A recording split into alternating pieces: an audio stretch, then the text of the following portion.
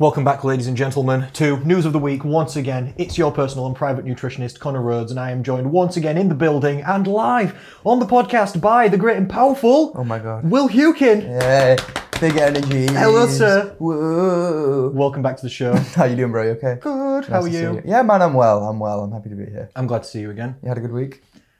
Really good, actually. Oh. Really good. Pray tell. I've actually got a number of things I wanted to talk to you about that are not news. It's just my news. I'd love to hear. Stuff I thought that, I could chat to the Hukes about this. But you know what? He's here to listen. Yeah. It was nice to see you in the gym this morning as well. I thought it was really funny because your introduction or greeting to me was Wagwan, my G, and then my reply to you was, yes, hello, I'm good, thank you, sir. How are you? And you said, chilling. Thus displaying the full breadth of the English vocabulary. Honestly, I might say. I thought it was funny. You were Wagwan, my G, and I said, yes, I'm okay, thank you, sir. Well, how are you? Wagwan, my G. Yeah, I'm good. How are you? Yeah, chilling, bro. I'm good. Nice to be back on the show. As always. Nice to be back on the show. Yeah, my week's been good though. Yesterday I went to York. Oh, sweet. I like York. You What's know, going on there? I do. Were you buying things? That's a nice thing to do in York. No, I went on a solo trip, you know. I went on my Billy Todd. That's super sweet, man. Yeah. Headphones in kind of style. Listen to your podcast, like. Well, there was two main reasons. One is that I wanted to visit the Jorvik Viking Museum. That's cool. And I just don't know anybody else that will put up with that except me. I just don't know anybody else that would even want to go or entertain that. What's there? I feel like I could have been persuaded. Really? Maybe. I didn't know Depending this. on what's there. You do look kind of like a Viking. Okay, so there's it would one make shop sense. in York that I love visiting called the York Armoury. Okay. I've never been there, I They don't think. just sell dirty weapons. I know there's the York Army Museum or something. I don't know what the armory is. Yeah, so it's just an armoury. Oh. Yeah, that you can buy shit at. They've got like Rambo's knives and shit. It's cool. But go on. To be honest, I love Vikings, and I would That's what I'm saying, so- I would only class it as okay. I will tell you why directly. There was only one sword Oh. and two axe heads. Heads? That was it? No rest of the axe? No, the rest of the axe. I mean, real ones from actual history. Okay. The wood never survives the wooden handle. Oh, I see what you're saying. So it's an old Of old course. rusty sword. Okay, this makes A sense. super old rusty looking thing. And then two axe heads that were decent shape. But obviously the wood's not survived, so just two axe heads. And then there were some coins and bits and bobs, but I was like, one sword? Yeah. One sword? Is this... Did you get to touch it? What? No? Are you kidding? No, they don't let you touch any of these things. It's in a museum. It's behind a glass case. No one can touch it. No one can touch it ever. So it was okay. I love it though. I love Vikings, so I just wanted to... Have you seen the show Vikings? No. But I've argued with my father about it. Of course you have. Because he told me... You don't want it to sully anything of the Vikings. For me, I just personally don't watch TV series. True. I like them too much and I get too into them and then it just absorbs my life and I end up just wasting just hours of time. Just when I'm already just busy and I've got other priorities. So I try not to watch them. Mostly because I know I'll love it. Not because I don't can't imagine you sitting down and watching something at all. It's like, I don't think I've ever known of you do that. I do, but only in relationships, basically. Yeah. As like a relationship You told me that before, yeah. thing. Like if... Because it's nice to watch films, Oh, isn't for it? sure. Or, Cute, yeah. Yeah. I'm a big film guy as is, though. You are. That's true. And I also like films. I wouldn't say I watch too many. Probably a couple per year. But if you go on... Films? Yeah. A couple a year? Yeah. Wow. That doesn't too many. How many is too many if a couple a year is like... I might watch, I don't know, one every couple of months, you know, something like this. You're funny. Well, are you saying that's a lot or not a lot? I watch a lot more movies than you, I think. Okay. But I was going to say, but you know... Wow, that's so funny. Maybe I have a problem. No, I think a lot of people watch more movies than me. Are you the status quo? Okay, maybe not then. Yeah. I feel like I watch less movies than other people. Okay. Personally, I don't know for sure. But you know, if you went down the IMDb list of top 250 films ever, I've watched probably 200 of them. I've watched most of them, literally. So I've watched over quantity. Yeah, every I've time. watched most of the best films. And is that how you filter it and then decide? I don't know what's good and what's not Go good, off. and I don't like committing to something if I can't. I don't even at least have a recommendation. It's going to be good. Or you know, if you say to me, "Do you want to come watch a film with me?" I'll go because I like you and want you to have a good time. So whether I like it or not, we'll go. Fuck it. That's the same. I'm like it in relationships. as Yeah, well. of course. But if I'm donating my time to it, you know, Yeah. So yeah, I've watched most of the best films, and then probably a couple of films per year come out, and I think that looks good, and I'll watch it. But you repeat watch films that you've seen before, don't you? Yeah. And I mean, people do that, but I never really do that. Well- I'm kind of a one and done. Because I kind of like to watch them, go away, and then research a lot about it and how it was made and stuff, and look into a lot of the whatever behind it, and then go back and watch it again with I don't know what the perspective, the know of how they did it and whatnot, and also I guess you can always like foreshadowing and stuff you can never pick up on the first time around because you don't know what's going to happen. But when you know the outcome, you can often pick up on a lot in the You're start. exactly right. You're like, excuse me, that was fucking what last time, and yeah. It's kind of cool. It's nice. you do get a different experience sometimes. And You definitely do. One of my favourite, you just reminded me, one of my favourite films is Shutter Island. Have you seen this film? Yeah. Is it Leonardo DiCaprio? Crazy film, yeah. Yeah, and that's Mark one of my... Ruffalo, maybe? Yeah. I don't know the other guy's name. I'm not entirely sure. The like New York looking Yeah. guy. That's one of those films where the first time I watched it, I was like, what? And with the plot twist at the end, and you're like, what's going on? But when you watch it back again, you're like, and you can see clues and little pieces. And why did he do that? Oh, because it relates probably to this thing that happens at the end and stuff. So I understand, yeah. Yeah, exactly. The films I've probably watched the most on repeat would be Lord of the Rings. Wow, really? I really like Lord of the Rings. I always struggled with them, a little bit. It's fine. I don't like Star Wars, and some people love Star Wars. I am down the middle of the road with Star Wars. What do you think? It's okay? Entirely. Is that what you mean? Yeah, I think it's fine.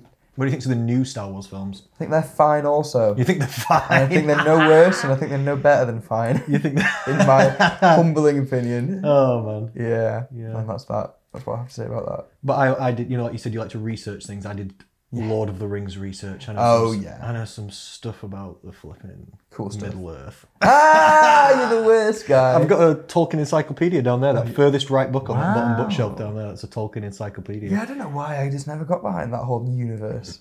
No, too many of the same kind of sounding names and looking peoples. Yep. That's like. Yep. I see where you're going with this. It just loses me a little bit too quickly, and yeah, I don't know. Yeah. You're a Marvel guy, though, aren't you? I am a Marvel. And for me, I could never get into that. I never really liked superheroes, really. I didn't necessarily like superheroes. I like, again, coming from like I like cinema point of view. Marvel's just arguably put together like the best display of like fucking cinema in the last 20 years or something. It's just fucking awesome. I've heard this from other people than just you. I really have. I've heard this, but I've never really.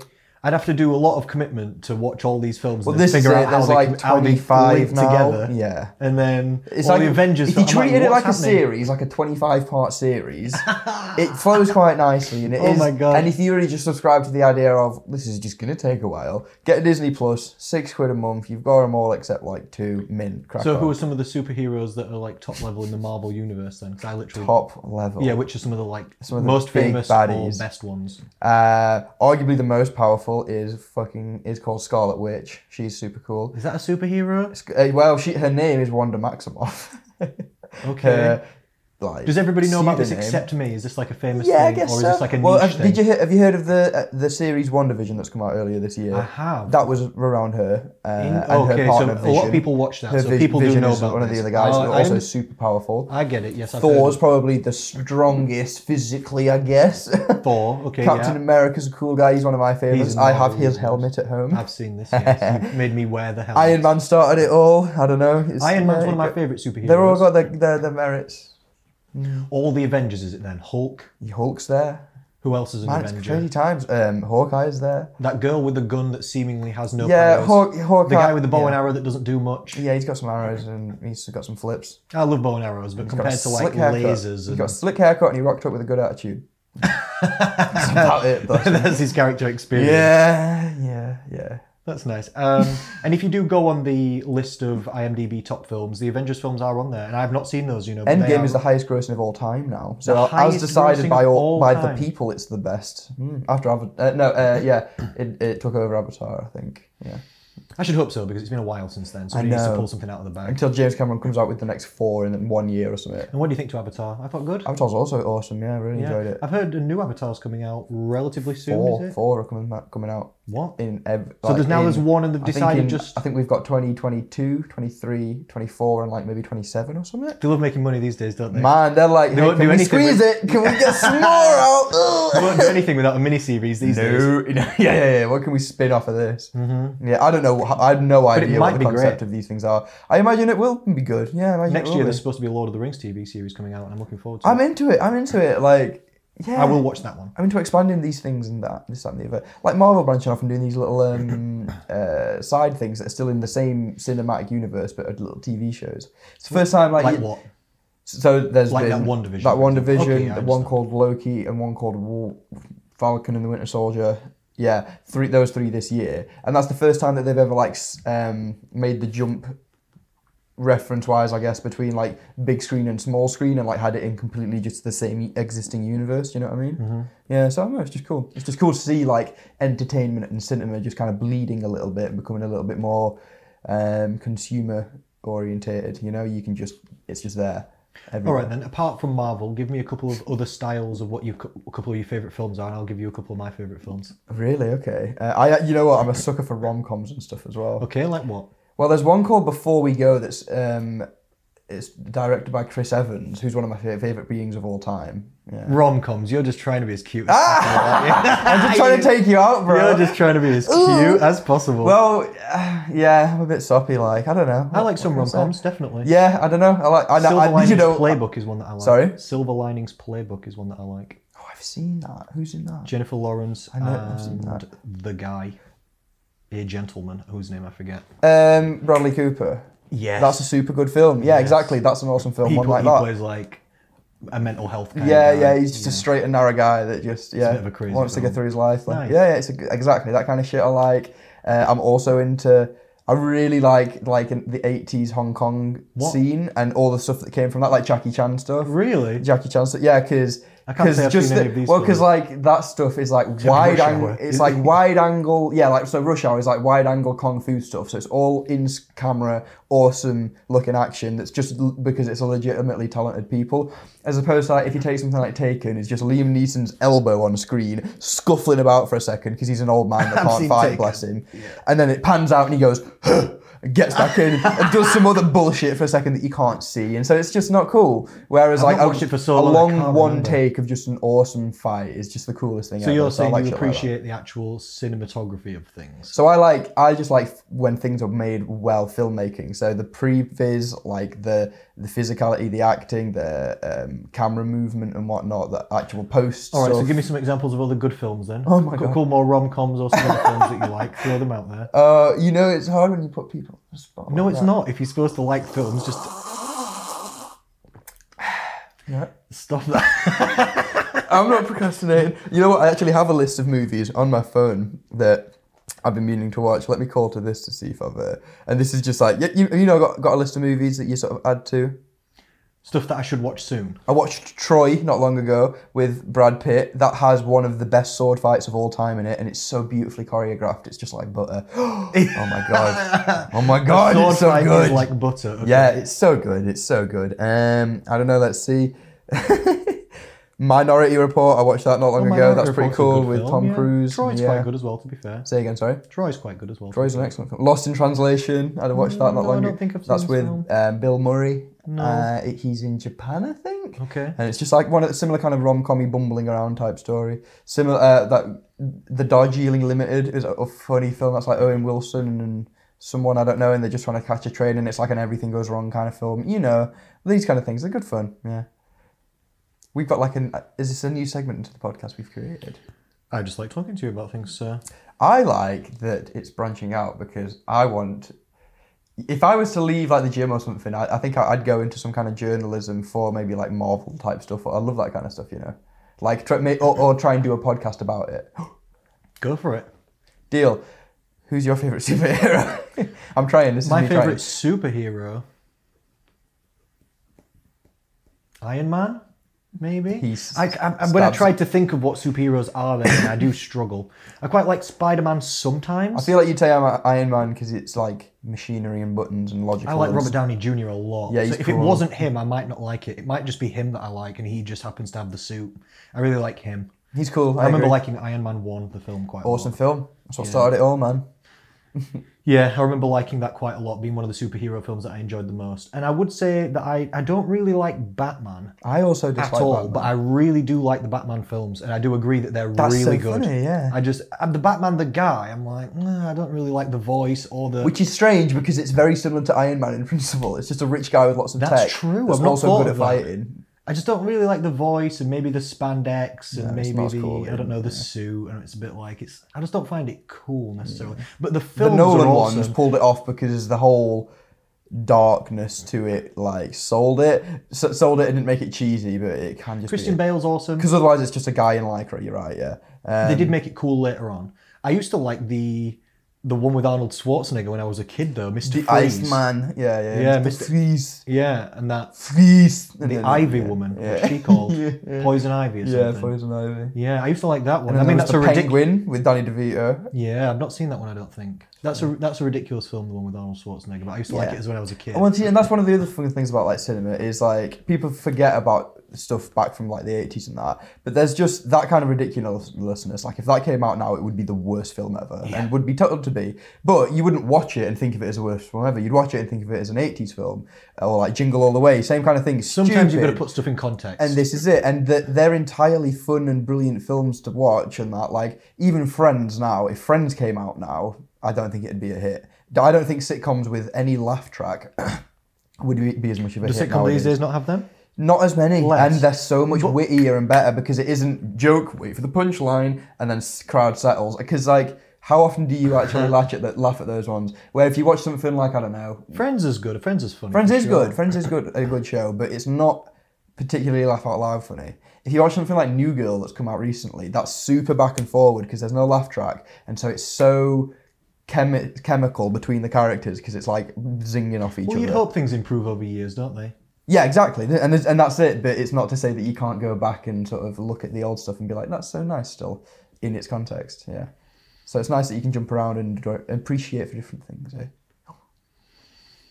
Yeah. Well, I'm just gonna Google something. What are you googling? When was electricity invented? Bro, what little leap in logic did you take?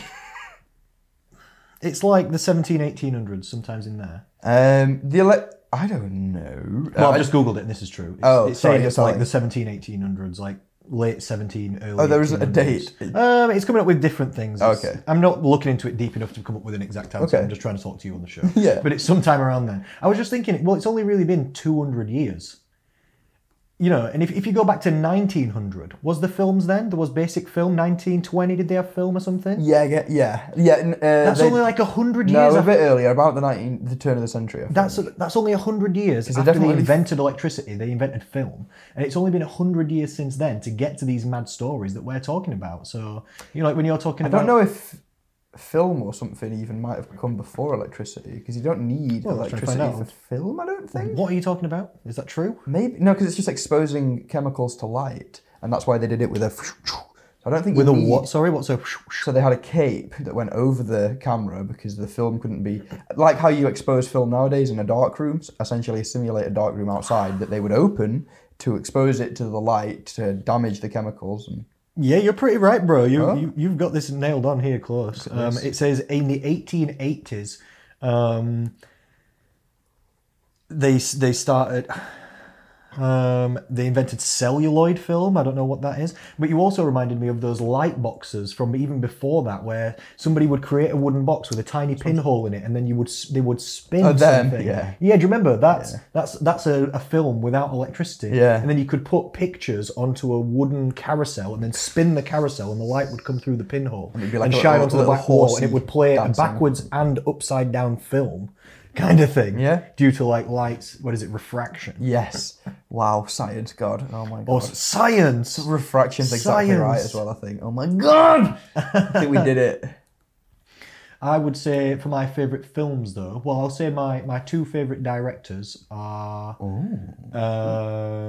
That's interesting.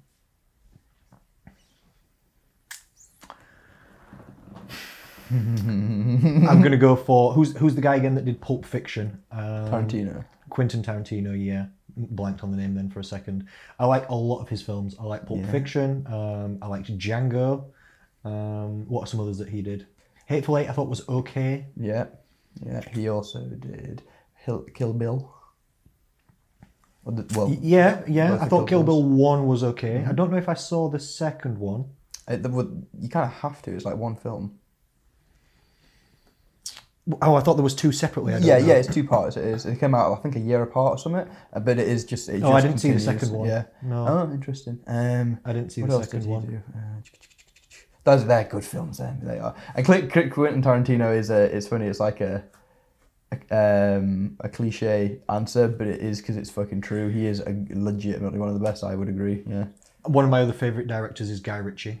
Yeah, also legit. I really like a lot of Guy Ritchie films. They're very. I know that's again very stereotypical. That's like something. Well, they're freaking metaphorical and wordy, and you can't understand one on the first watch, more or less any time. I find. Did you see one of his latest films called The Gentleman? Yeah, brilliant film. But again, I loved it. I thought it's just so.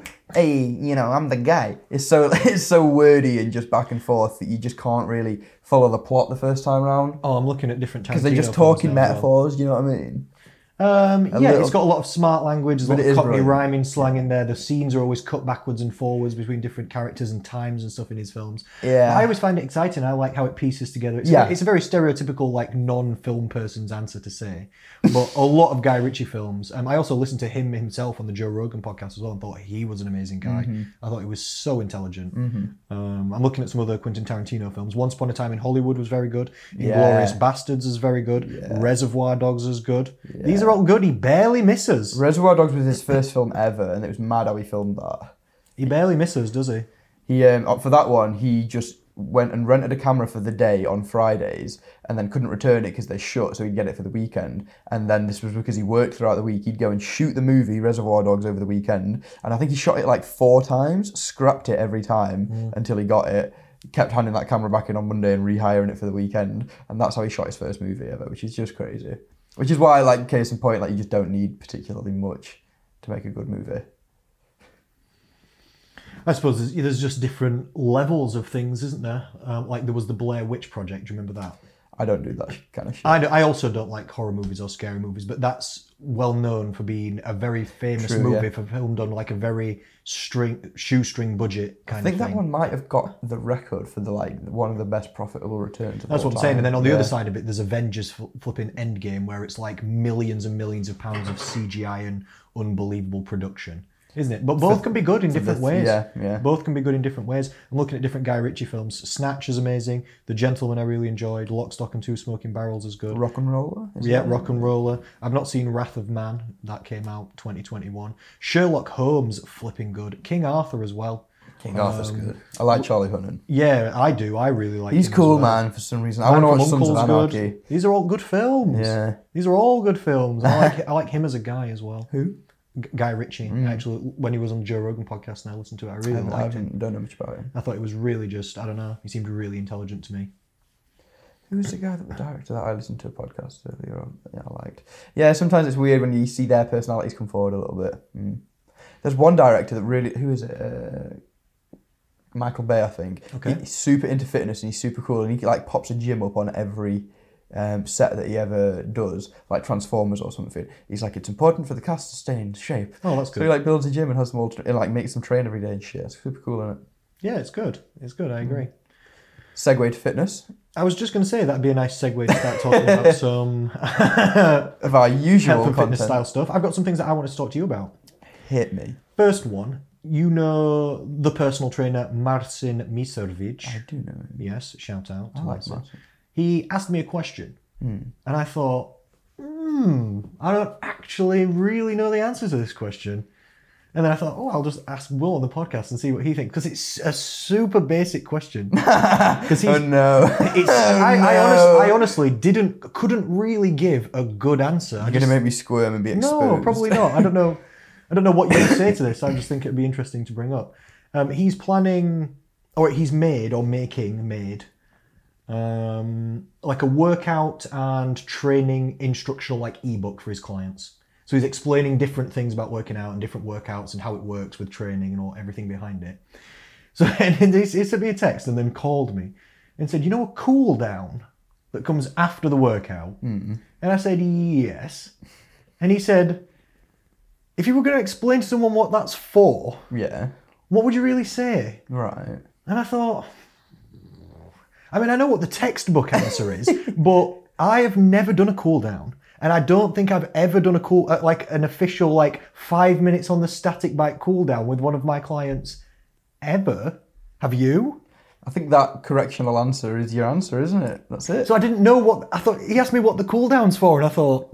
I don't know. I honestly don't really know. No. It just says it in textbooks. It says that that's what we should do. Yeah, it's just... It is just one of those. I mean, it also says that kids shouldn't train when they're young in textbooks still. Hopefully it doesn't. It's everything's wrong. Everything's stupid. So what do you think the cooldowns? This is what I want to talk to you about one thing. No, it's not. No, I mean, yeah. Is it real? As defined by what? What is this? What is That's this? What I mean. Of all, what is it and why are we doing it? Is it real? Substance as to what this is. No, I want you to give me the substance. Because I don't understand what's going on. No, I think so. Usually, I guess the first place you'd hear of a cool down would be in PE or something at school, and you usually have a soft warm up for things. And I'll tell you what, I'll use my first example. I can remember being at the top of the school drive, about to go on the run for the PE lesson around the block around town, and they get us to do static stretching first for a couple of minutes, and then a couple star jumps or whatever, and then just set off slowly and then start going faster. Right? Sounds fair. However, the issue is there that on a cold morning, they've got kids in not warm things stretching cold muscles first and then doing a light warm up afterwards. Yeah, you should rotate those around it. They shouldn't do the stretching at all first. You shouldn't static stretch like that before. So if you just want to get things warm and elastic, you don't want to stretch past your natural range of motion to a position that you are compromised in because by not being there usually. Do you know what I mean? Mm-hmm. And same with training as well. So that concept is same there. You don't want to particularly statically stretch things before you train them, unless you're not training them. And what I mean by that is if you were training overhead press, you might stretch the compromising muscle would be the lat, but then you're not actually using that. Do you know what I mean? Okay. You're mobilizing it to assist something else. That's fine and whatnot, but that's how you would start it. But then when you get to the end, there may be... So first of all, that's wrong is what I was saying.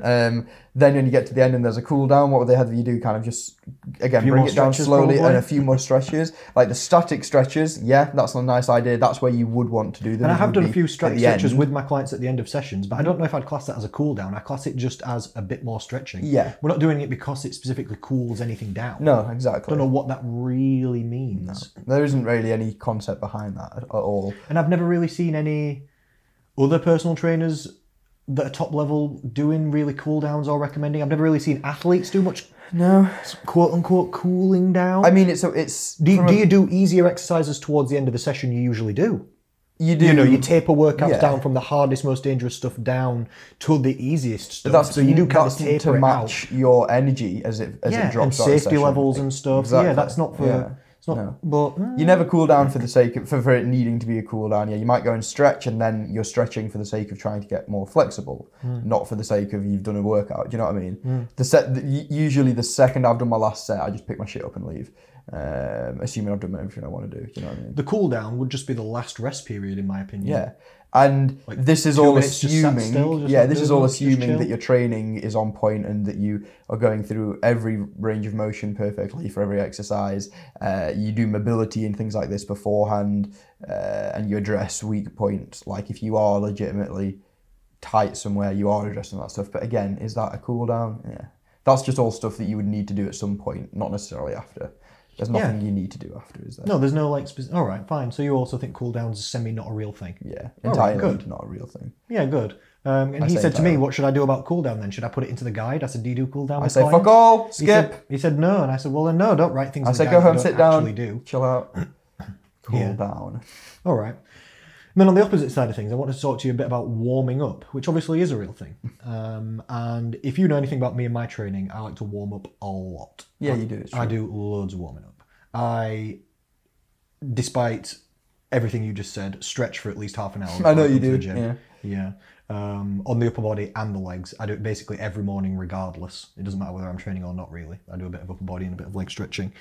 Then usually I'll do a bit of specific warming up for the legs or the upper body depending on which one I'm training. Like if I'm doing upper body training, I'll usually do some shoulder warming up. Like I'll get some 2 kilogram dumbbells and I'll do front raises for 10 and side and then above and then a bit of rotator cuff, and I might do a few press ups on the floor and then I'll do a few rear delts. I'm just trying to move, and I'll do bicep curls and tricep extensions. I'm just trying to lightly move every upper body muscle to get blood flow into the area. If it's legs, I'll usually do bodyweight squats and bodyweight hip thrusts. Back to back, 2 or 3 rounds, just to literally get the legs moving. Then I'll start warming up on the actual specific exercise I'm starting on, which might be bench press or squat or hip thrust, and then I'll start with the bar and start incrementally warming up. And that all sounds normal. Lately though, I've been doing the stereotypical level 3 personal trainer thing of before that doing 5 minutes on the cross trainer. Oh, full PT style, yeah. Yeah, I've been giving myself, not my clients, just myself, I've been giving myself after the stretching, because I do it at home, upon immediate entry to the gym, either run to the gym, and I count that as the warm-up, if it's at the gym that I go to that's slightly further away than the one you work at. If I go to your gym or something, 5 minutes on the cross trainer, and I feel so much better. It's actually, I feel like it makes a big impact. Then when I get to the little, I don't class it as mobility warm-up, but my loosening up section of the warm-up where I do either all the shoulder bits or the squats and hip thrusts, I already feel way more warm and my blood's pumping and my heart rate and... But you feel a lot stronger. I feel just more ready, way more ready. And I feel more awake and ready for it. And then I obviously do the normal warm-up. And I just wanted to ask you then,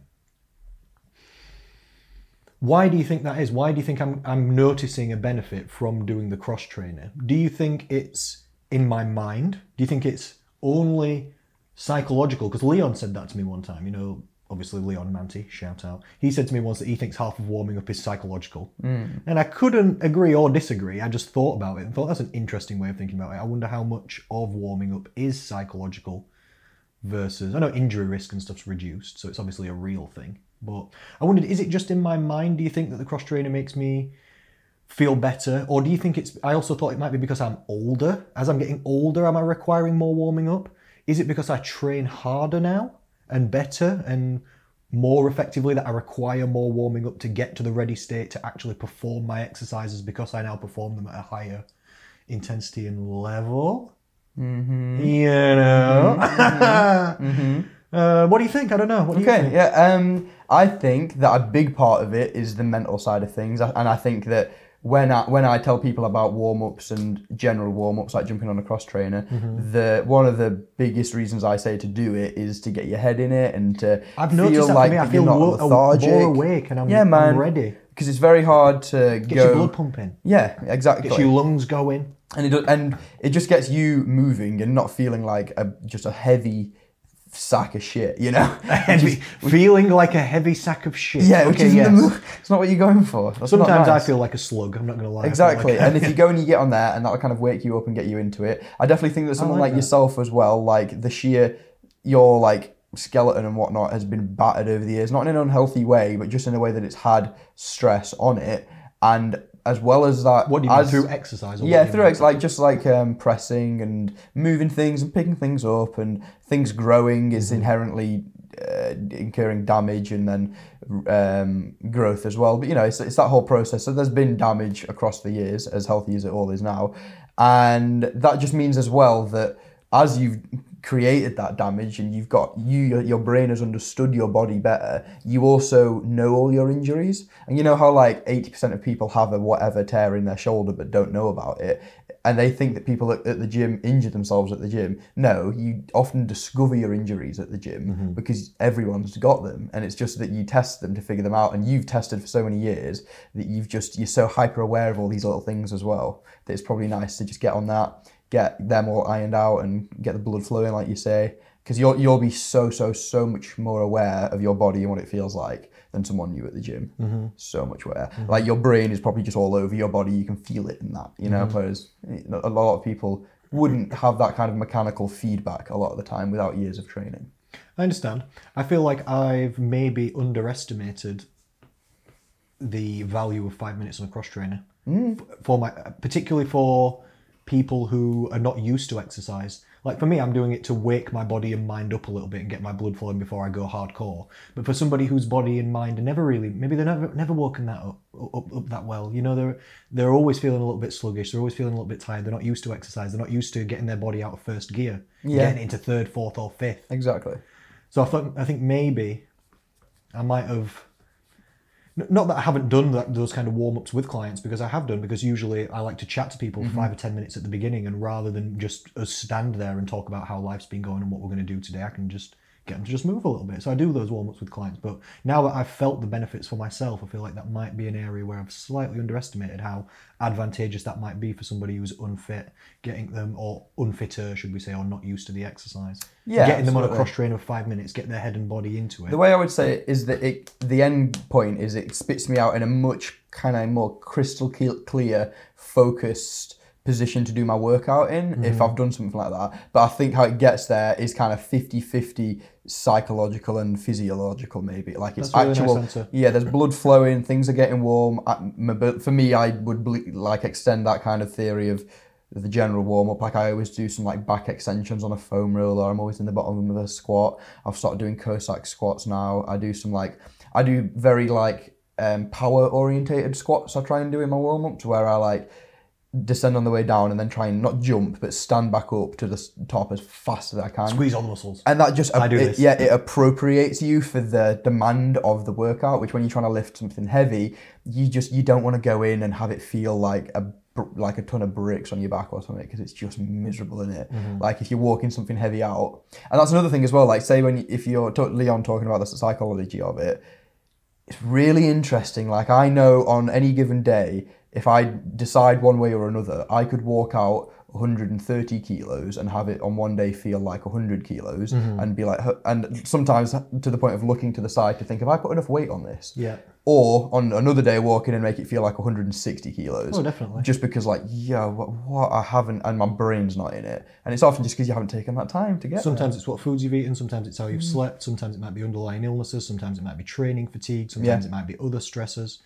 I can do 60 kg for 8 to 10 on a military press. That's stupidly strong, and I hate you for that. Today, I only did 40 for 10 and found it hard. That's 50. Is that how much? What? No, I was going to say that's 50% less. It's not. It's a third less, isn't it? I guess 75% less. I don't know. Yeah, it's a third less. Yeah. But that just to illustrate the point. Literally, I can usually do 60. Not bad. Good amount of reps. Today I was on 40. Like yeah, and it ebbs and flows. And even on a bigger scale, strength isn't linear. It goes up and down as well. So yeah. Yeah, for me, I've not been eating much, so I think it's down to the dieting. That'll be a big thing. That's literal energy in it. It takes energy to move things. You're trying to move things in the gym. You're not putting much energy in you. You're going to get weaker. I have gotten leaner, but I've also gotten stronger. Power. You know, since going the back holy to the grail gym, of training. Since going back to the gym after lockdown. Yeah, no, it makes sense. I've also been eating so well you can't even believe. Yeah, good man. I'm actually going to stop dieting now because I feel if I get leaner than this, it may become unhealthy. Good. To be honest, honestly. You're in the perfect position now, because now you get to bulk up from being shredded to just nicely lean and see stupid strength gains as you do it and stay shredded for all of it. I'm going to try and main gain. Maintain while gaining. I know you don't really want to get any fatter again.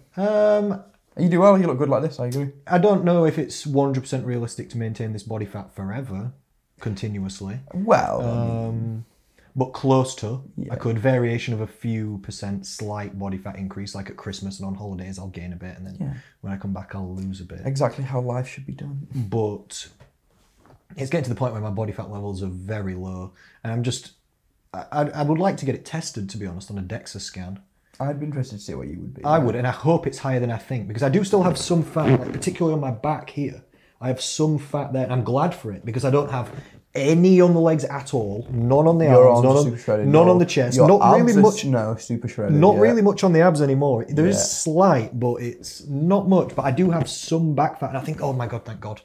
I need that for survival. I know body fat produces essential hormones for your body. Yeah. You actually need some, or it's unhealthy. An interesting toss-up, because I think as well our priorities are slightly different, but I would say that it's good fun training in a surplus as well, just for enjoying training and whatnot. And my favourite time that I ever did that was when I cut had been just under 10% and then bulked into like 13%, which again is just shifting from shredded to lean. I'm still leaner than everyone else in the fucking gym, you know. And I just get to put on 10 kilos of weight in like some good eating. Yeah, bro, and obviously a bit of regain, water, whatever. But then after that, just like imagine the weights were feeling good, knee pain went away. Oh, it was great.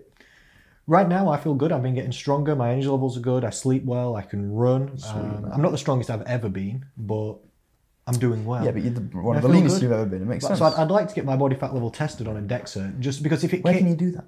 I might do, because I've been thinking about going to London anyway, because I really want to go to the British Museum. You have to go to London. That's lame. I think you do. I think there's one in Birmingham, but... You want to go to the British Museum, though? That's cute. I already want to go to the British Museum, yeah. And again, I'm going to go alone, because I don't know anybody that will put up with that except me. Yeah, I won't go with you. Who wants to come with me? I don't want to go with you. And you people, if anybody's thinking, I'd like to go with him, no, you No, they don't. No, you'd underestimate the amount of time that I will stare at each artifact from Egypt. I will stare blankly. Yeah. Mulling over things. Staring blankly is all you do, Connor. A long time. Yeah. I spend a lot of time thinking. I know you do. A thoughtful man. Honestly. Like when I went to Leeds Armoury, it's called the Royal Armoury Museum, isn't it? It's full of just swords, nice. Just armour.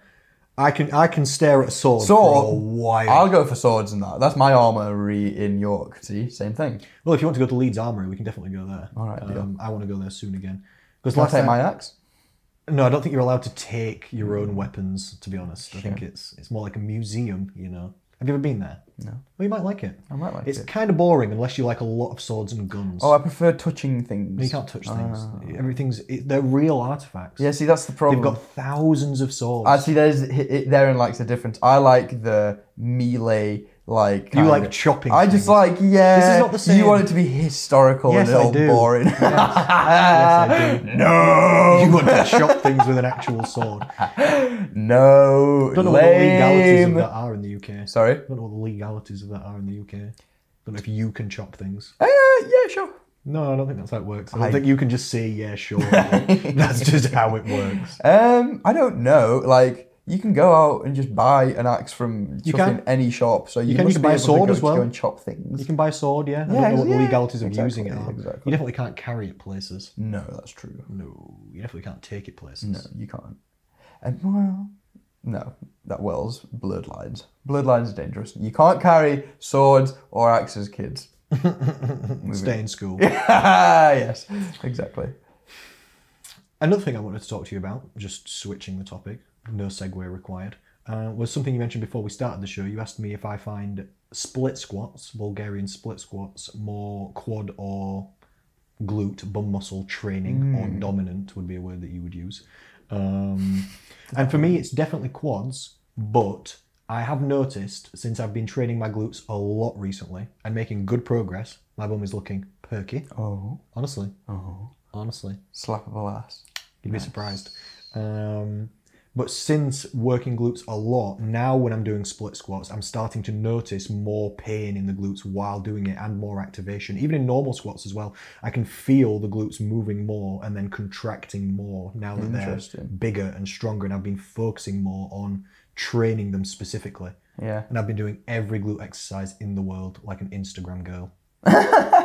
I do glute kickbacks, glute to the side. Like glutes have been a goal of yours for a while, years, probably 2 years. I think you maybe always did the glute training a lot, but it was more I saw you doing it with your clients or something. I always knew you did. I've always done some, yeah, but they're just not. My quads are just massive compared. Well. For me, for me, compared to some people who've got like massive legs, obviously no. But for me and my proportionality, my quads are massive. They don't need to get any bigger. I don't even want them to be quads bigger. Are sexy then, man. Literally. Quads are the coolest thing. Yeah, but I think mine are fine, honestly. I don't want them to be bigger. But bum muscles, I could go for some more perk, you know. But I'm just underestimating. I'm doing it 3 times a week at the minute, and it's working, but it's just slow. Like building all muscle just takes ages, doesn't it?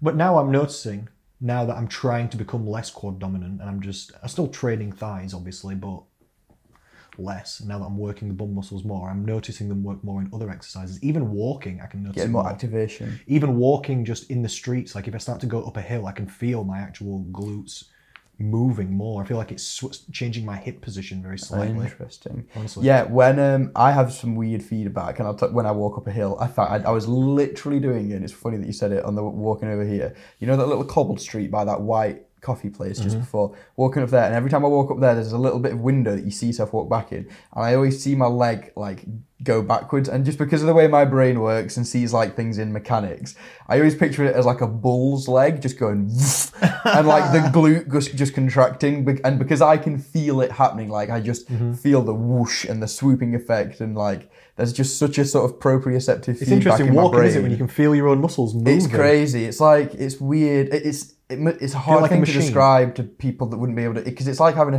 another sense. It's like being able to close your eyes and still see colours or something. It's like I can see the activation of my glutes almost. You can feel it from inside you. Yeah, the actual it's muscle cool. working. It's so a real cool. thing. Yeah. It's a real thing.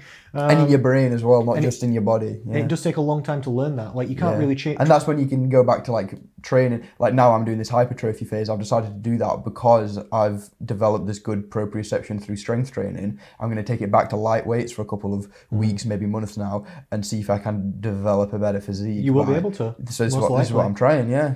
An easy way for the listeners at home to understand what we're talking about would be, can you, with your chest muscles, whether you're a female or a male, can you do a pec bounce? You know, when you see people do, yes, like that. Can you do a pec bounce? Because if you can't, that's what we're talking about. Can you get a muscle on your body and think about it contracting and then cause it to move and squeeze? And it took me years to learn that on my chest muscles. Because my chest muscles had to get big enough to the point where I could actually control That them. is a thing, yeah. It is a thing, yeah. It is a thing. The more muscle you've got, the more feedback you've got to listen to, and that's a really big thing. Yeah. Like for years doing pull-ups, I would just feel like I was just trying really hard to pull myself up. But now that I can do a lot, and I've been doing it for a long time, I can actually get the lat muscle, the actual muscle that runs down the back, to pull me up specifically. Interesting, and nice. just squeeze that muscle in at the bottom and use it as hardcore as possible. But it takes a while to develop that, as you say, proprioception. I think that's exactly the right way to control. say it. How you said is, and it's what I teach the clients as well, is that there's a couple of different stages to learning like the technique. There's learning and just kind of copying the technique and doing the movement and learning so it looks the same. movement so it looks the same. Yeah. And then there's the kind of brain orientated technique. In bodybuilding, they call it mind-muscle connection. Exactly, the proprioception, which is, okay, this is the movement. Now you're thinking about using these muscles to do it. And then you find people get from listening to you and copying the exercise to understanding the exercise and putting their own spin on it. Yeah. Which is where you need to get people. That's why I always that's where you've got to try and lead clients too. Is like, look, here I've spat you out within the realms of safety. Within this, I want you to play around and figure out what's optimal for you, because what's different for me is, it's not going to be the same. So yeah, that's a nice idea. Yep. Keeping in the same vein then, one of the other things, probably the last thing I wanted to talk to you about, was I just wanted to ask you what you thought the effectiveness of the exercise, the glute kickback, was, talking about bum muscles and about you striking through the heel then. Like a cable loaded one, or like a body weight? Cable, good, okay. Yeah, no. Only because I've been doing it, and I've been doing it 2 or 3 times a week and finding it very effective. I always do it after hip thrust, so I always start off the glute workout with a heavy compound, either single leg or double leg hip thrust. Then I've been going immediately onto glute kickback and doing like an isolation. I'm up to like 7 plates for like sets of 15. That's cool. So quite heavy. I have to like drag myself back and pin myself on the bar. And that's then I can go boom and power it back. You just have to know where to apply it, because it has its weaknesses, and that's that it's not a strong exercise, but it's great for proprioception. It's great for squeezing the glute. Yeah. Maybe better than a lot of other glute exercises. And so, you'd put it in at the end of the session where you're playing to its strengths of squeezing it, because you've been connecting with it all session. It's a bit like a tricep and it's got extension blood or something, in it. but for for glutes, it's like a specific. Well, it's isolated... more like a lat raise, because it's like the a lat glute raise. is You're the right, delt actually. of the hip. Yeah, and the tricep would be the quad, the thigh. And the biceps, the hamstring. That makes more sense what you've just said. That makes sense. I was just thinking about an isolation type you're movement. right, But that makes perfect sense. The glute and the delt being essentially the same thing. The delt's a lot more annoying and more complicated and more actions. But I understand what you mean. In principle. But you couldn't load heavy on it, so you wouldn't pretend to put it early in a session. But when you've essentially set aside an hour of time to learn what the glutes feel like by training them, it's a great time to put in a nice, easy squeeze exercise at the end, where you can compound on that education even more, squeeze it even more on an exercise that you can't lift much weight on, and then bam, that works. I'm just trying to get as much volume as possible. Yeah, and there's not many and it's very low fatigue, that exercise as well. Easy, yeah. I imagine you just do one leg to fatigue, jump straight into the other leg, and then back, go, and then back until I guess 3 sets until failure. Let the reps just drop off naturally. Yeah, and that's perfect, isn't it? Whereas you couldn't really do that approach with hip thrusts because it's just a bit too... It's too tiring. Too much death. It's hard. Too much death. Yeah. I do. I usually start the workout lately with 5 sets of hip thrusts, I probably do 3 warm-ups and then 5 workings, and it probably takes half an hour. Yeah, just man, for that's that. Intense. The glute thing takes and that's speedy. I might add 5 as or well. 10 minutes. Yeah, I did 3 sets of working squats yesterday. It took me an hour, including all my warming up and shit. Yeah, you go a lot heavier though, and I'm doing sets of 15. I was doing 14s yesterday. Oh, okay. Yeah, Maybe you're just lazy then, because that should only take like 3 to 4 minutes to recover between sets. If you take longer than that, you're kind of taking the piss. I don't think I ever took any longer than 4 minutes. You need to do cardio. Oh, that's fair then. Yeah. That's fair. Squats is harder than hip thrusts though, probably. Maybe I'm just spending a minute warming up. Yeah. Yeah, you do spend a long time warming up, but you do lift a lot of weight and you do need it. So. Oh, look at that. It's good as well. I'm a big fan of warming up. I wouldn't say over warm up, but I don't get any of my clients or anybody. I don't ever suggest anybody warms up as much as me. Yeah. I sometimes use it as extra working volume. I don't even mind. Like I'm squatting at the minute around 90 kg, but when I'm getting above 60, I still sometimes do sets of 5 to 10, sometimes 1 or 2 sets. Yeah. It's still extra working volume. It's not a waste of time. It's still more weight moving through the legs. I like it. I think I often find, just in life in general, the more time you put into the previs of a lot of operations and projects and things, just the smoother the operation goes, the better the outcome. You mean pre-vis? What's that? Pre-vis. Vis is in visualization. Yeah, just the planning, the foresight into it, the slow kind of steady approach. And in training, that is like if you're looking to make micro improvements all the time and really think about the fact that you're never really going to be as good as you could be. There's always more to be learned about, if it's proprioception we're talking about, or if you could get more mobile or more flexible. Most of that stuff a lot of the times happens in the start of the session, doesn't it? Like in the mobilizing or in the rolling around on the mats, whatever it might be or whatever. That's kind of where you find a lot of that kind of striving to understand more and progress a lot of the time, I find. So I think you just kind of need to do it. And it's if you think about it like that, it doesn't feel like a chore. It feels like you're improving and stuff still. I consider it just as much of an important part of the workout, to be honest. I get my clients to think the same. Like I do a lot of flexibility and mobility and normal movement work with my clients because I work with a lot of overweight people who are not looking to be as strong as possible or to like lift loads of weights. They just want to move and feel better. So we do a lot of working on moving and feeling better, which involves some body weight stuff. That's good of you. Yeah, some body weight stuff, some resistance training stuff, but also some stretching, even static stretching, just to like steadily just try and loosen things out, nice and well-rounded. And I try and get them, and I think they do see every part of it as just as important. The warm-ups are just as important as the resistance. That's just as important as the stretching. That's just as important as the mobility.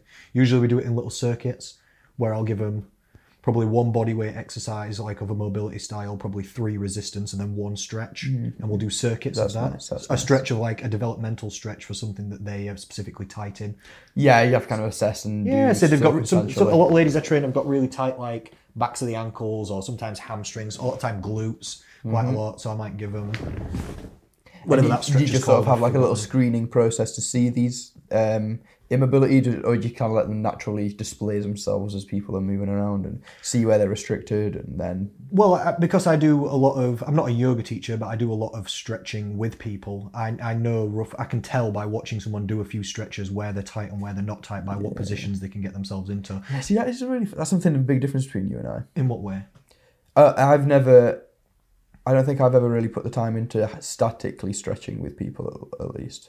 Yeah, I'm thinking about it. I can remember you doing a lot of that. Yeah, I do. I do yoga style stretching, but I do not class it as yoga because yoga's specific patterns and poses in specific orders, and that's not what I do. I make up not the poses but the patterns, and I just make them up and I work on the areas that people I see that they need to work on. We don't go through the asanas of flipping sunshine good morning yoga just because it says we should. Yeah, we do the ones that I feel like we should, I feel like we should work on. So it is static stretching, but I don't necessarily class it as static stretching because it's never hold the hamstring for 30 seconds. Okay, cool. And then steady. It's more like I'll get someone to put the legs out and reach this way and then reach this way and then reach this way and then reach this way. And if we do want to do straight reaches, we will, but we'll do reps of 1. Yeah, that's nice. That's like a PNF kind of style, and I prefer but I'm that not kind pushing of approach. them. They're just doing it's not dynamic stretching either. No, you can do like halfway an auto-regulated PNF, which is literally like you kind of dive in and out of where would be too uncomfortable to stay in a stretch. And it doesn't work on every muscle, but it works really well on the muscles that are stronger. Like I would never really do that on the groin. That'd be a bit intense. But on glutes and lower back, it's really good. Like if someone's got a tight lower back, one of the best things I do with people is just watching out for this wire a second.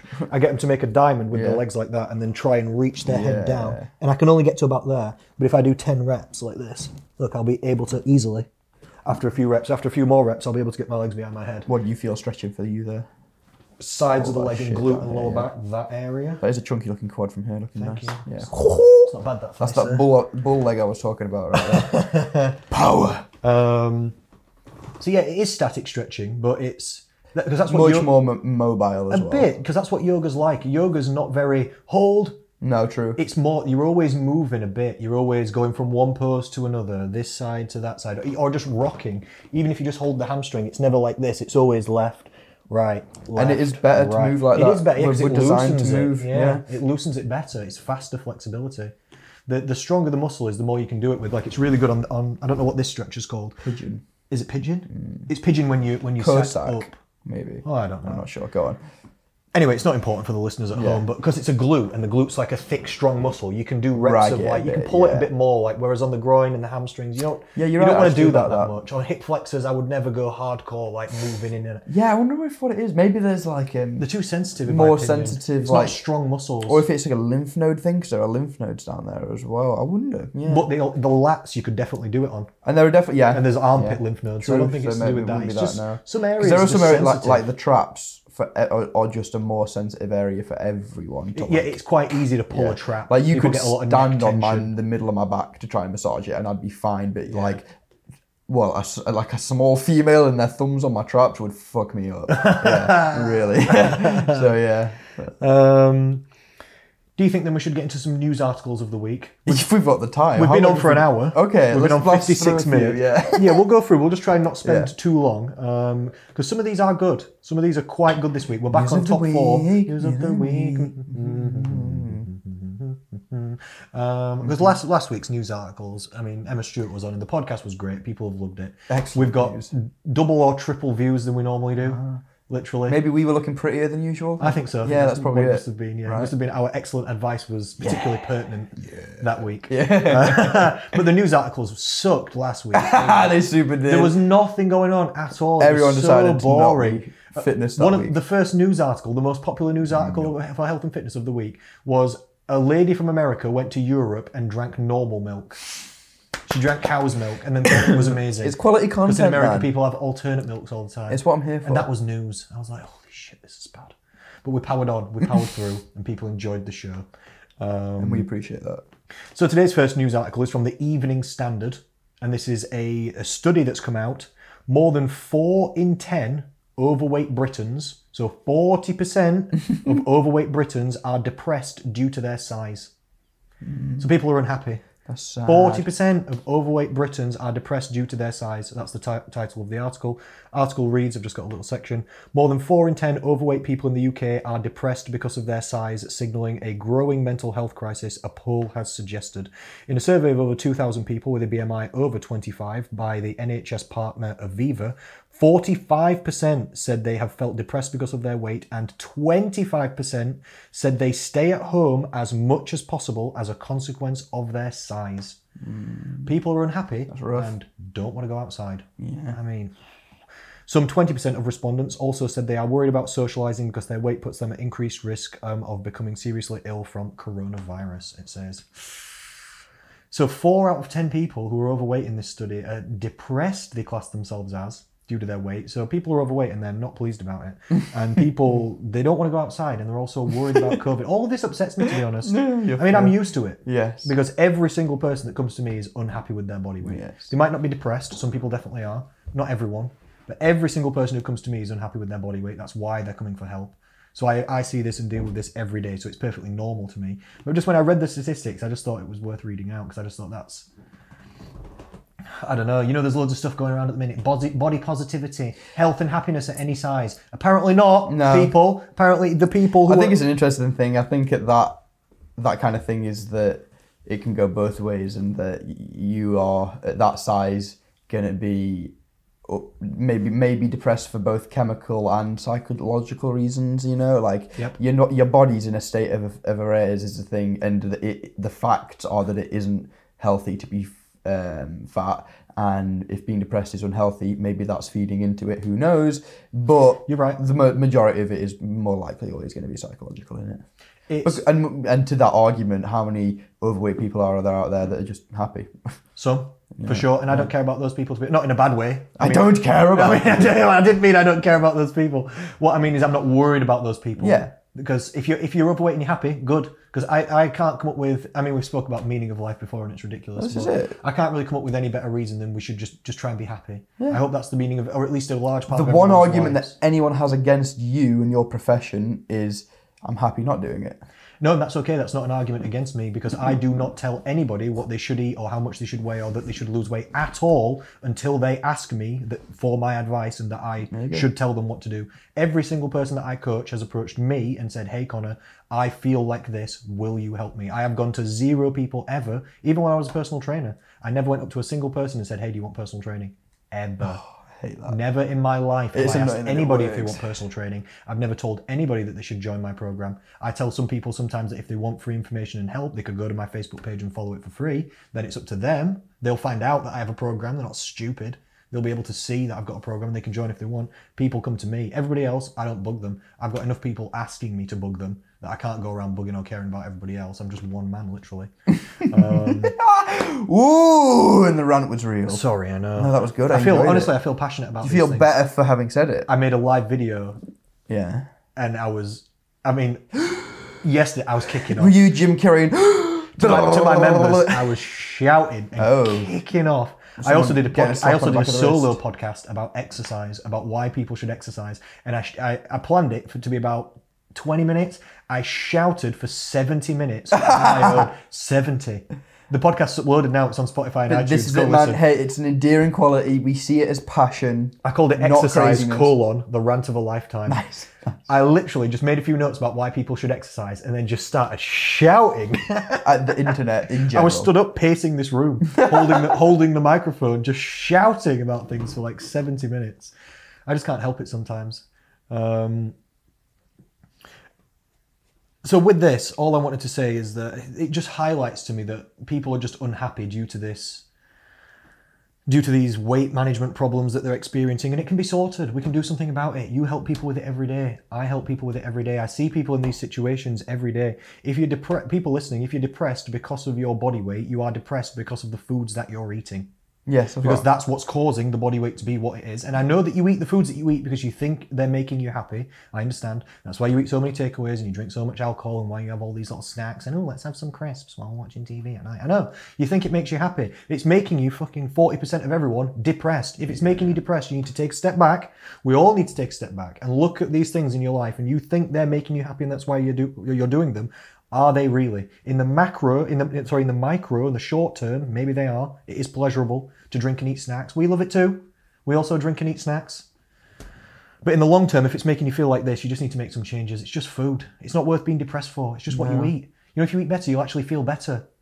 Because as well, it's not that it's a switch as well. Like you're saying that it's... Because that's where it comes from, that you think you need to just stop eating like this. People do feel like that, don't they? They think, to stop I need to stop all this eating. Yeah. No, you don't. You just need to eat a couple of different things. You're already eating every single day. This is what people say to me. People say to me all the time, I haven't got time to focus on my food, or I've not been Don't focus on anything. Eat less of it. Do less. This is what I try and explain to people. Put less on the plate. Buy less. Cook less. I understand people don't always have time to think about their food, and I understand, but regardless, whether you're busy, whether you're stressed, no matter what the kids are doing, whether you're at work or not, whether you got stuck at work, whatever's going on in your life, you still eat food every single day. Somehow you're managing to take time, 2 or 3, sometimes more times per day if you're snacking as well. You're eating food I'm too busy to look after my health. Are you? Because you're already looking after your health in some way. You're eating every day. We don't have to stop that. We don't have to create more time. Like you said, there's loads of, you were just naming easy tools and tactics that we could use. Little things that you can change that make a big impact. Worst case scenario, you don't actually have the time to change anything, and or just working with the current time slots that you've got for food. You literally just start eating less, and then that's just you can literally just get your normal meals, what you usually have, put them on the plate, then eat 2/3 of it, and then put 1/3 in the bin. Yeah, your calorie intake overall will go down by 1/3. That is an option. Yeah.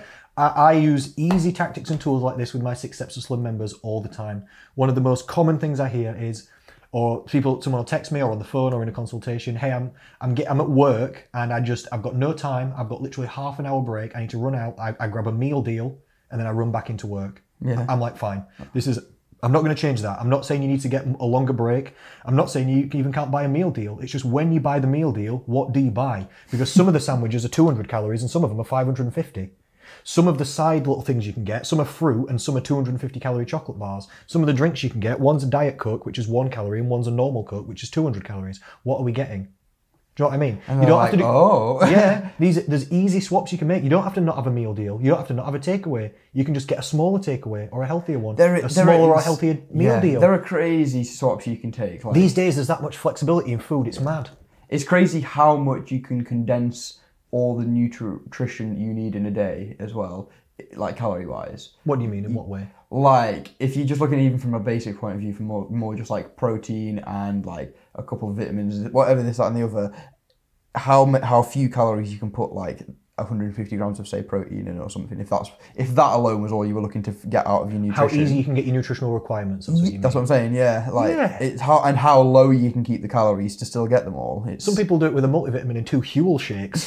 You can. Do you know what I mean? You can make it easy. These days, there's basically like these meal replacement shakes, like Huel. Not that I'm saying Huel's the best or the worst, but it's kind of like space food. It's got like fiber, carbs, fats, proteins, vitamins, minerals. They put like dried omega-3s and stuff in it. It's like, all right then. I'm not saying it's not as good as whole food. There's no way. It's never going to be. No, but it's decent, isn't it? You don't have to do much. Well, it's better than the inevitable opposite, which is that just no one is going to source all of those things themselves. Consuming processed sludge is most people's opposite. They just eat processed junk food. Yeah. Anyway, I think we should leave that article to you. But I just wanted to say to people, if you're feeling depressed by your body weight, it's just eating different things. We can do this. Yeah. You can start moving. You'll feel better. You won't be in as much pain. You'll feel lighter. You'll sleep better. Then you'll wake up better. Then you'll move through the day better. Then you'll go to sleep again better at night. Everything will feel better. This is something I've never really thought before, but what would see if you'd have an answer for this or not? I would say that if you got someone that was overweight and that was starting today on their new routine of trying to lose weight and get healthy and go to the gym, whatever it is kind of thing, I'd say you've probably got about 2 weeks to slug through of it feeling worse from most angles until you start getting kind of like that snowballing effect, as well as general happiness from seeing some results and like actual chemical hormonal differences in you. I'd say you've got like a 2-week sludge. So if you're out there and you're thinking like, I don't want to start, you can kind of start your timer and be like, if I do everything right today, from 2 weeks from now, the ball's rolling and I'm in the thick of it, kind of thing. What would you say? I would say yes and no, because it depends who you are. That's a good point. Some people, when they come to me and they start dieting, there's no 2 weeks of feeling shit. They immediately feel better, especially if you've got diabetes or you're really overweight or you're in pain. Or some people, when they cut down the food and they start eating, immediately they feel better. They're not as bloated. Some people will lose half a stone to a stone in the first week of just bloat and water.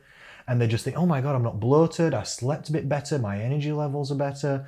Some people immediately feel better. Some people, especially if you're slimmer, the slimmer you are, the more aggressive the calorie deficit is going to feel in terms of diet fatigue on you, because you've got something called energy availability. This is how much energy you've literally got. Most of it's in body fat or food.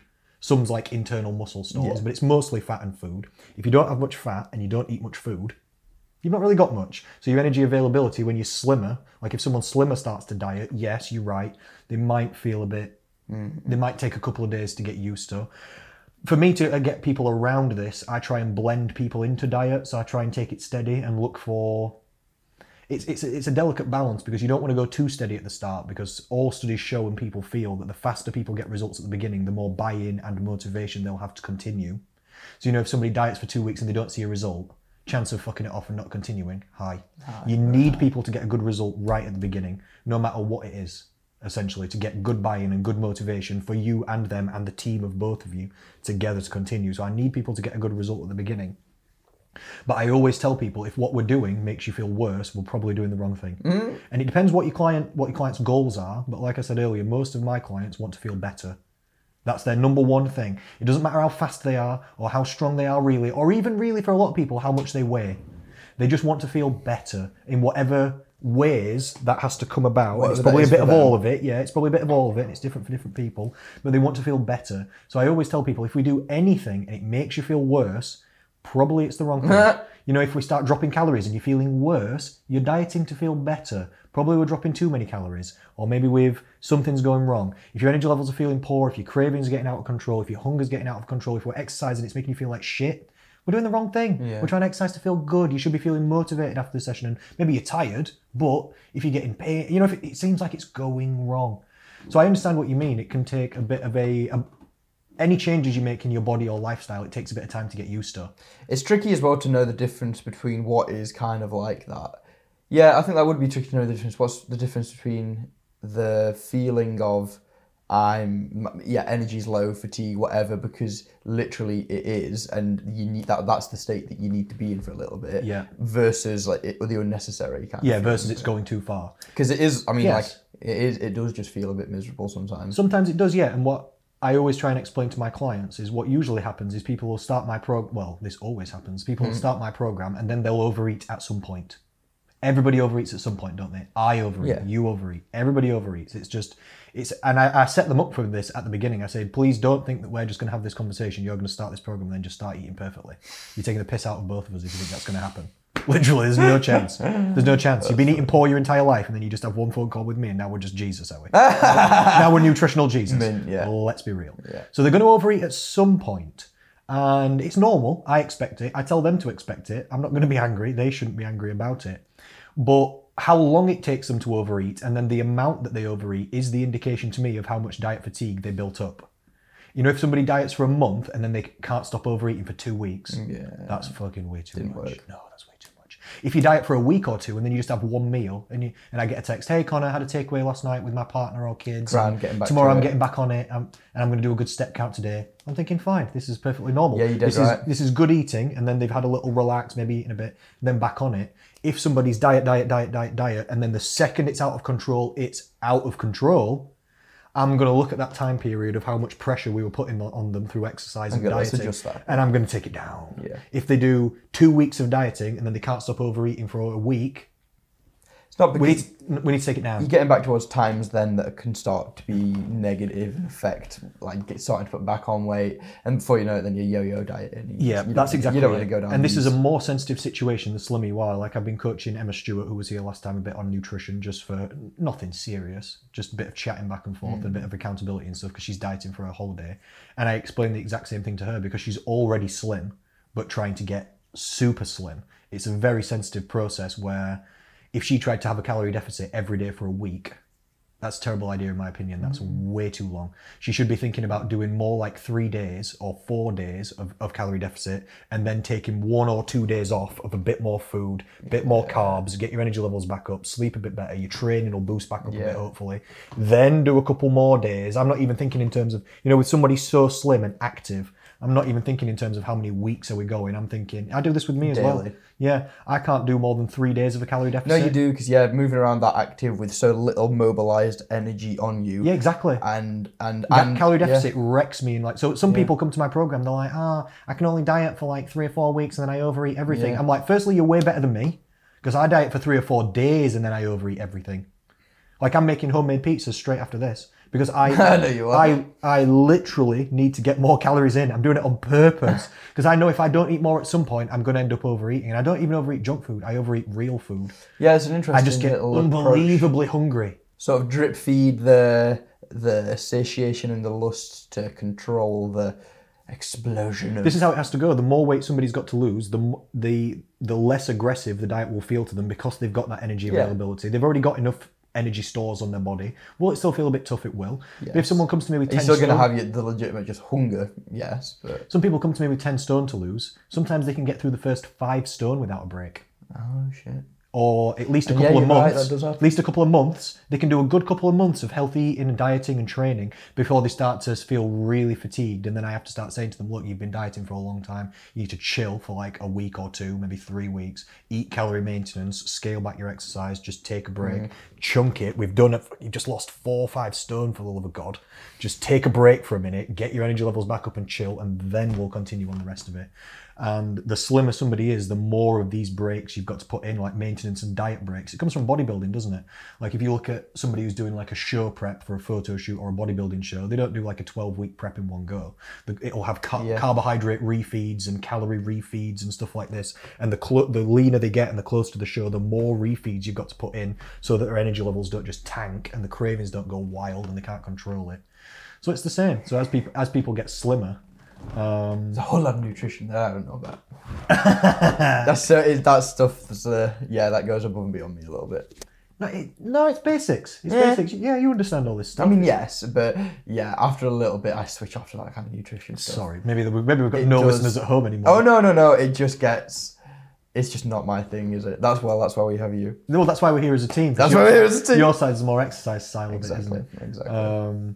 But like I said to you before the show, this is what happens when you don't bring any news articles. You end up talking about what I like to talk about because I'm the one that gets all the goddamn news. Yeah, well. So it always ends up with my bias. It happens, bro. It happens when I'm an idiot. Well, you can which is often. You can bring your own news and then we can. I could. I've actually got some good exercise stuff. I could, but I don't know.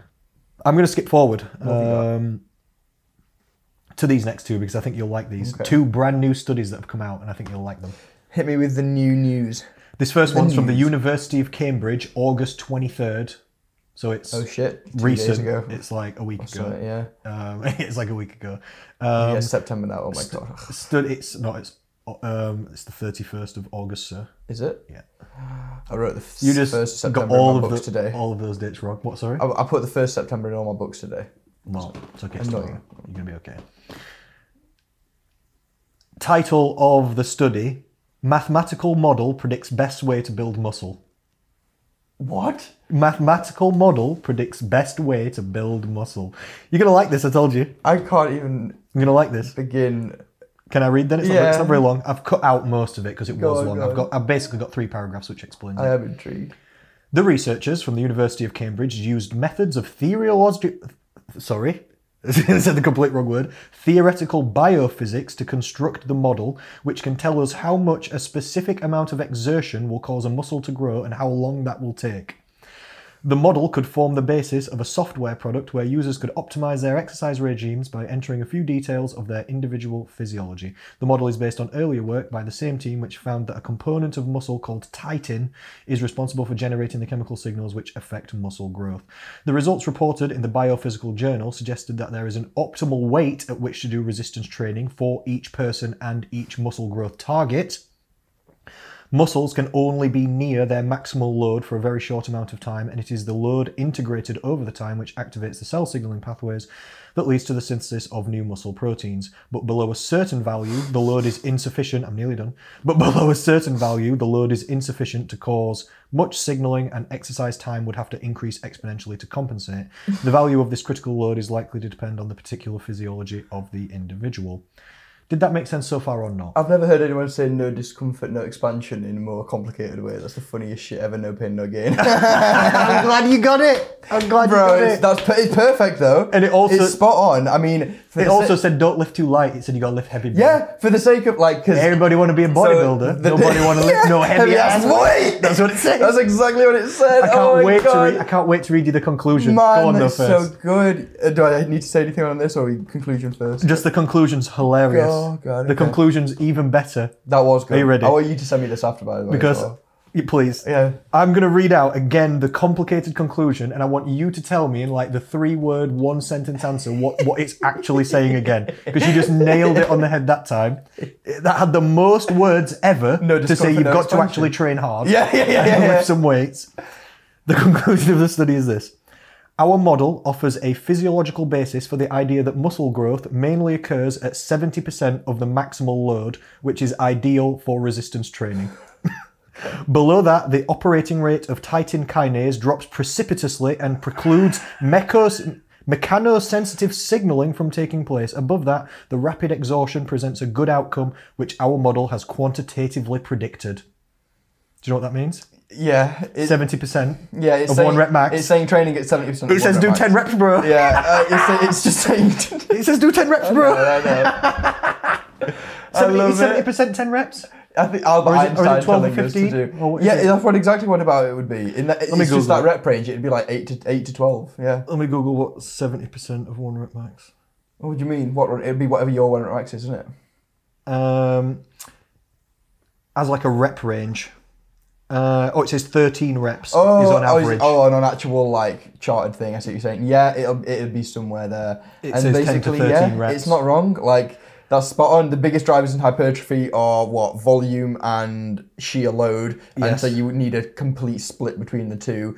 I guess. Well, sheer load is a part of volume, but I think you mean mechanical tension. Mechanical tension, sorry. Yeah. I'm saying load. There's like mechanical tension. External load, I'm meaning like stimulus. Yeah. Loads and stimulus. Yeah. There's mechanical tension. And volume are about the two main drivers in muscle growth. So yeah, that basically means try and lift as heavy as you can, but lift it for as many as you can. So figure out the middle ground between that, do 10 reps. It says pretty much do 10 reps, bro. That's what it said? And you got to lift. It said lift the heaviest thing as many times as you can. 10 times. I like that though. That was really cool. It's funny, isn't it? Yeah. It was about if 50 you can times just longer. about keep up with it, it just makes perfect sense. It's harder for you as well because I'm reading it to you, so you've got to try and listen to my voice. And it did make perfect sense though. That's good because it's easier for me because I'm reading it, so you know. But you've got to just listen to it. But I loved how you just got it straight away. The 3 factors for muscle growth are mechanical tension, muscle damage, and metabolic stress. Yeah. They're the 3. You've got to actually damage the muscle, you need mechanical tension, and then metabolic stress from like getting a pump and volume. Metabolites. That's what I call volume. Yeah, volume is sets times reps times weight times distance, isn't it? It's how volume's total work done. Yeah. 3 factors of muscle growth are tension's required because you can't just do light weights for loads of reps, otherwise that'd be if volume was the only main driver, then doing just a bar for 10,000 reps would equal most volume. And that doesn't work, does it? No. You need the actual mechanical heavy stimulus of it. You need the muscle damage. And then the 3rd factor is, what did I say it was called? Metabolic stress, that one? Yes, thank you. Yeah. Metabolic stress. Yeah, which just comes from high volume, doesn't it? It comes from your actual muscles burning fuel. It's the byproducts like the exhaust fumes that come out of the back of a car, which that's what, you know, when what's that type of training? Occlusion. Blood flow restriction training. Yeah, occlusion training. That's what that does. It pools the metabolites that are created through the burning of energy inside the muscle, such as lactic acid, isn't it? Would be, yeah. Which melts the muscle from the inside out and causes muscle damage, and then that's a factor of And there is legitimate research behind that. Yeah, that's real. Yeah, it's real cool. It's hard to do that shit. I don't like it, and it's not effective. It's not practical. It's not effective compared to increase of volume, compared to just mechanical stress, and the normal metabolic stress that occurs through training. You can increase it a little bit by putting flipping elastic bands around your muscles, but it also makes you weaker. So overall, it works as like an extra pump technique if you're a bodybuilder. It would be like the last exercise, especially if you're on steroids, because guess what else is in the blood, which then would pool into the muscle? Steroid hormones. So if you're on steroids, I would imagine that's not science. I've just made that up. But I bet any money it works better on people that are on steroids. If you're on steroids, you've got a lot of time and energy to stand there doing occlusion curls in the mirror. Good fun. Good study, though. Basically, they found lift 10 reps, bro. But do you remember what it was called at the beginning? Mathematical model predicts best way to build muscle. And they've come out with do 10 reps. Oh my God. It's like you're the ultimate bro. They couldn't have got there through a more scenic route there. That was honestly perfect. You're the ultimate bro. So next article then, yes? The ultimate bro. And then I'll just mention one thing at the end and then we'll conclude, do you think? We've been 1 hour 20, that's not bad. This one's nice as well. This is from August 24th. So again, this is a really recent study. This has come out of the European Society of Cardiology. And it's called It's Never Too Late to Get Active. A study in more than 30,000 heart patients shows that becoming active later in life can be nearly as beneficial for survival as continued activity throughout life. They found, I'll just summarise, that people's risk of cardiac and all forms of death was 50% lower if they exercised across life. So exercise gave you 50% better survival rates. People who started exercising later in life, above the age of 60, 45% chance reduction. So it's all close. Exercising when you're young doesn't seem to do much. It matters more that you exercise as you get older. That's when you need it. Which I can believe that. Like, if I now, if I like spent the next 20 years of my life getting stupidly obese and not moving, and then this exercise you've done now will not help you later. No, but then in say if I got to 40 and was fat and thought, oh shit, by 45 I could be in as good as Nick as I am now, probably. Maybe limited by mechanical injuries and stress of like my body being older, but nothing other than that would stop me. And from then I would just have had, that would then be my sort of the new homeostasis for the rest of life. Yeah, you're so exactly you can just right. Do it whenever you want, yeah. Yeah, you're exactly right. I mean, it's do it nice, earlier in life and live a better life for the sake of enjoyment and quality of life. I can jump pretty high, that's kind of cool, but you know, do whatever you want. And again, I've chopped this down loads, but another thing they found was people who exercised and then stopped, their risk went up by 20%.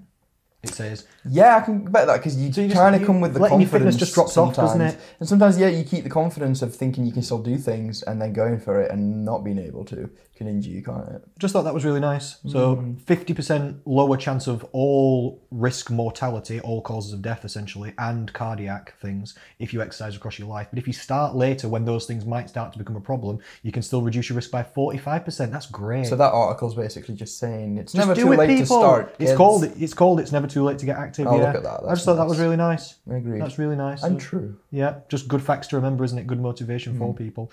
And then last thing I'll remember, I'll not go into this, but this is an article from verywellfit.com, but it's about a study, but I've not got the link to the actual study.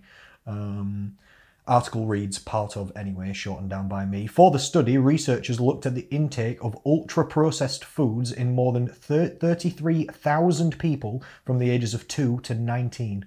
So they were looking at how much junk food, basically, ultra-processed foods, and it does clarify what counts as an ultra-processed food. It's like crisps, chocolate, ready meals, snacks, just junk food, just what you'd think, just junk food. They looked at 33,000 kids. I'm pretty sure this is in America, from the age of 2 to 19, because it's from the Central Disease of Control Prevention, the CDC, so that's an American thing. They collected this information from 1999 to 2018. Jesus. So it's a big study. There's 33,000 people in America, which is very similar to our sort of society and people. We're very similar. So this is not about us in the UK, but it's very similar. We could sort of cross it over close enough. The percentage of calories in the children's diets coming from ultra-processed food has now risen to 67%. 2/3. In 30 years, was that? It's been a steady increase. Crazy. Basically. It showed you a graph, and there was a steady increase across like each year, basically. But it's just a point that I just thought, wow, when I just saw those stats, 2/3 of kids' calories are coming from ultra-processed junk food. Yeah, that's bad, that, isn't it? I mean, it's bad. Can you remember, like, was it last episode we were talking about, like, should they change the prices of things, junk food, so it's more expensive to discourage people from eating it? And we were like, no, everyone should be free to eat whatever they want. Yeah, that won't work really. But this is it's like, have we bought less carrier bags now? Like they cost 20p. Yeah, no. This is almost like the opposite argument of that, isn't it? It's like, well, look, people are getting fat and eating junk food. It's kind of scary, isn't it? All I wanted to say about this is it's not good. It ain't good, kids. And cut it out. Parents, not that I am a parent, and I don't really like talking about children, because every time I talk about children, all the parents just say, yeah, but you haven't got children, so you don't know what it's like. And no, you're right. I actually can't have children. I'm actually infertile. So it's not that I actually... So you can try and use that against me if you want. It's not that it's a good joke. It's not that I don't want to be a father. It's that I actually don't have sperm. So please berate me some more for something. And there are still facts at play as to... And that's what I'm saying. It's still right. I'm still right. Not because I haven't got children. That doesn't mean I'm wrong. That's arguing ad hominem, which means arguing against the person, not the article. Yeah. If you want to get technical, as I often do. Parents, just for your information, just because kids run around all day and because they're little kids, some parents assume, I get this feeling that they think it's all right for kids to eat junk food. They're like, oh, I get in sweets and snacks for the kids. I just want you to really understand the baseline nutrition of it is if we as adults ate some chocolate or a dessert or a pudding or a takeaway and you think it's a lot of calories and bad for you, calories scales by human size. Imagine a tiny little person. Kids don't really have that much of a faster metabolism. They don't, as a baseline, have a faster metabolism than people. It's just because they than adults. I mean, it's just because they run around more. They do more, and they're growing, but that's such a the growing adds a little bit, but it's come on. It doesn't boost your metabolism like crazy. They are growing. They're not growing. You don't need double food as a or big anything. man is using energy. You're exactly right. They're just active, but they're small people. They're small. They don't require much food. Yeah. They've actually got great cardio systems. It's been shown in studies that kids buffer lactate out of muscles as well as professional athletes. Oh, cool. That's why kids can run forever and they never get tired. Oh shit! They've got intense lactate buffering. They've got amazing cardio. So they've got good fitness. They're light. They're not burning that many calories anyway when they're running around. If you're eating junk food and takeaway and you think it's making you overweight and ill and unhealthy, and you think it's a lot of calories and shit for you, now scale yourself down 4 times to the size of a child and then feed it to your kid. This makes no sense. Yeah. And I'm not meaning to call people out. I eat junk food. I ate junk food as a kid. I was going to say myself. I ate junk food as a kid. I can think of maybe even weekly having junk food as a kid, like maybe a small takeaway. Daily, bro. Do you know what I mean? Like I was maybe allowed to take away a week or something. Like yeah. My mum made. I was quite lucky. Good home cooked food. She made a lot of like Yorkshire food, like stews and Sunday dinners and pies with like meat and vegetables in and stuff like that. But I still ate loads of chocolate and loads of pizzas and loads of just like kids' foods when I was a kid and sweets, and you go to the ice cream man and yay. And I mean, it's okay. It's okay as long as your kid's looking healthy and looking happy. You've just also got to be careful, because it's not just because they're kids that they can just consume all this processed sugar and fat and it just doesn't do anything to them. It also sets them up for life. Ladies and gentlemen listening, if you've struggled with obesity and weight management all your life, and then you're feeding your children the foods that you struggle with, you're setting them up as a child to expect these foods as normal for the rest of their entire life. When they're your age, they're probably going to be the same. You're setting them up for the same struggles that you're going through, that you are listening to this podcast to get out of these struggles for some kind of healthy and exercise motivation, and then putting your kids into the same pattern and situation that you went through. Don't do it. Just don't do it. I mean, you've got to give kids some sweets.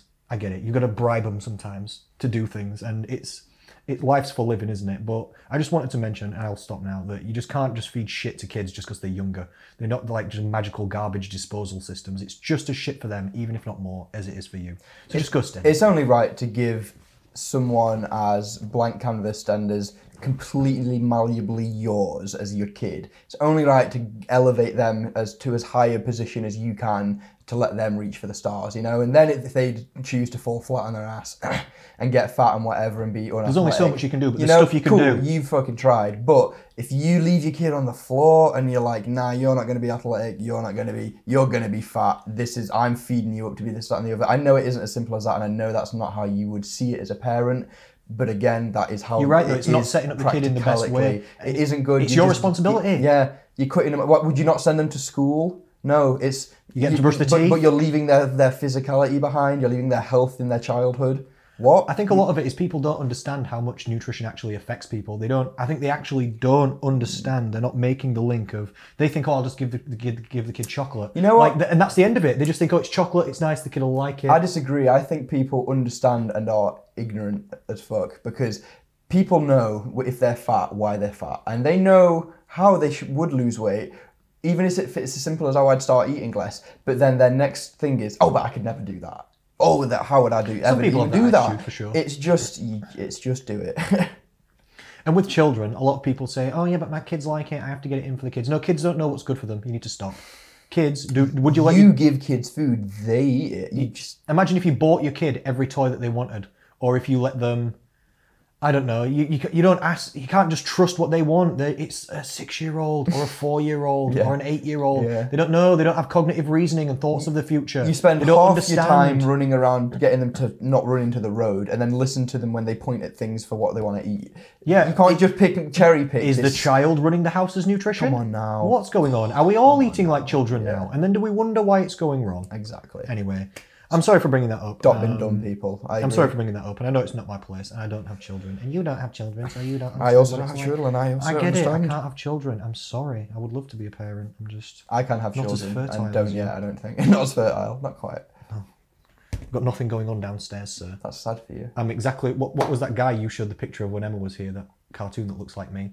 One Punch Man. One Punch Man. I'm exactly like him. I'm just smooth leather crotches. Yeah, you're a little I'm like Barbie an doll. action man. Yeah. Because They got it wrong just a smooth. Took the peen as well. There's a continuous taint from my belly button round to the back. Action figure style. Just smooth, baby, like a dolphin. It's not a bad look, you know. Yeah. It is a bad look. It's quite utilitarian. But there's a film with someone. What does that mean? It's quite utilitarian. It's not in the way then, is it? You look at you. You're all designed for what? You're designed for war and for being efficient. I'm designed for war. If I don't have what? Yeah, like how we need to end this podcast. You've got no distraction. They do it with dogs, don't they? Now you're bred for focusing on fighting and war. I'm googling utilitarian. I wonder if that is a thing for you actually. Very utilitarian. You've used the exact correct word. I know I have, Connor. It says, I didn't really, if you ask me what is the definition of utilitarian, I don't know. It says designed to be useful rather than practical or, no, it says designed to be useful or practical rather than attractive. See, if you ask me the definition of utilitarian, I do know. That's hilarious. Well, you do now. Designed to be useful or practical rather than attractive. That's hilarious. Imagine if you called someone utilitarian. You're useful but ugly. Well, I feel like I've been called utilitarian before. They might not know what he's calling them. You utilitarian. It's a good insult. Yeah. Look at you. Put a spin on it. Dress it up in a little hat and coat and make it sound nice. Can't have you without utilitarian. Can't have utilitarian without you. Nice. Oh, that's good, bro. That's real good. Is it the end of the podcast, sir? I think it is, man. We've pissed enough people off. Thank you so much, ladies and gentlemen. Thank you, Will. Thank you, Connor. Lovely to speak to you. Lovely to speak Same to again you. next Thank week. you for listening. We should hopefully have Dan Kavanagh coming next week. Yeah. Hopefully. And all of his wisdom. I don't know if Emma will come as well. She wanted to come this week, but she was ill today. That'd be a powerful one. If we had 4 on, yeah. Don't know how that'll go. Let's find out. We'll see you there, ladies and gentlemen. Thank you. We'll speak to you and we'll see you again soon.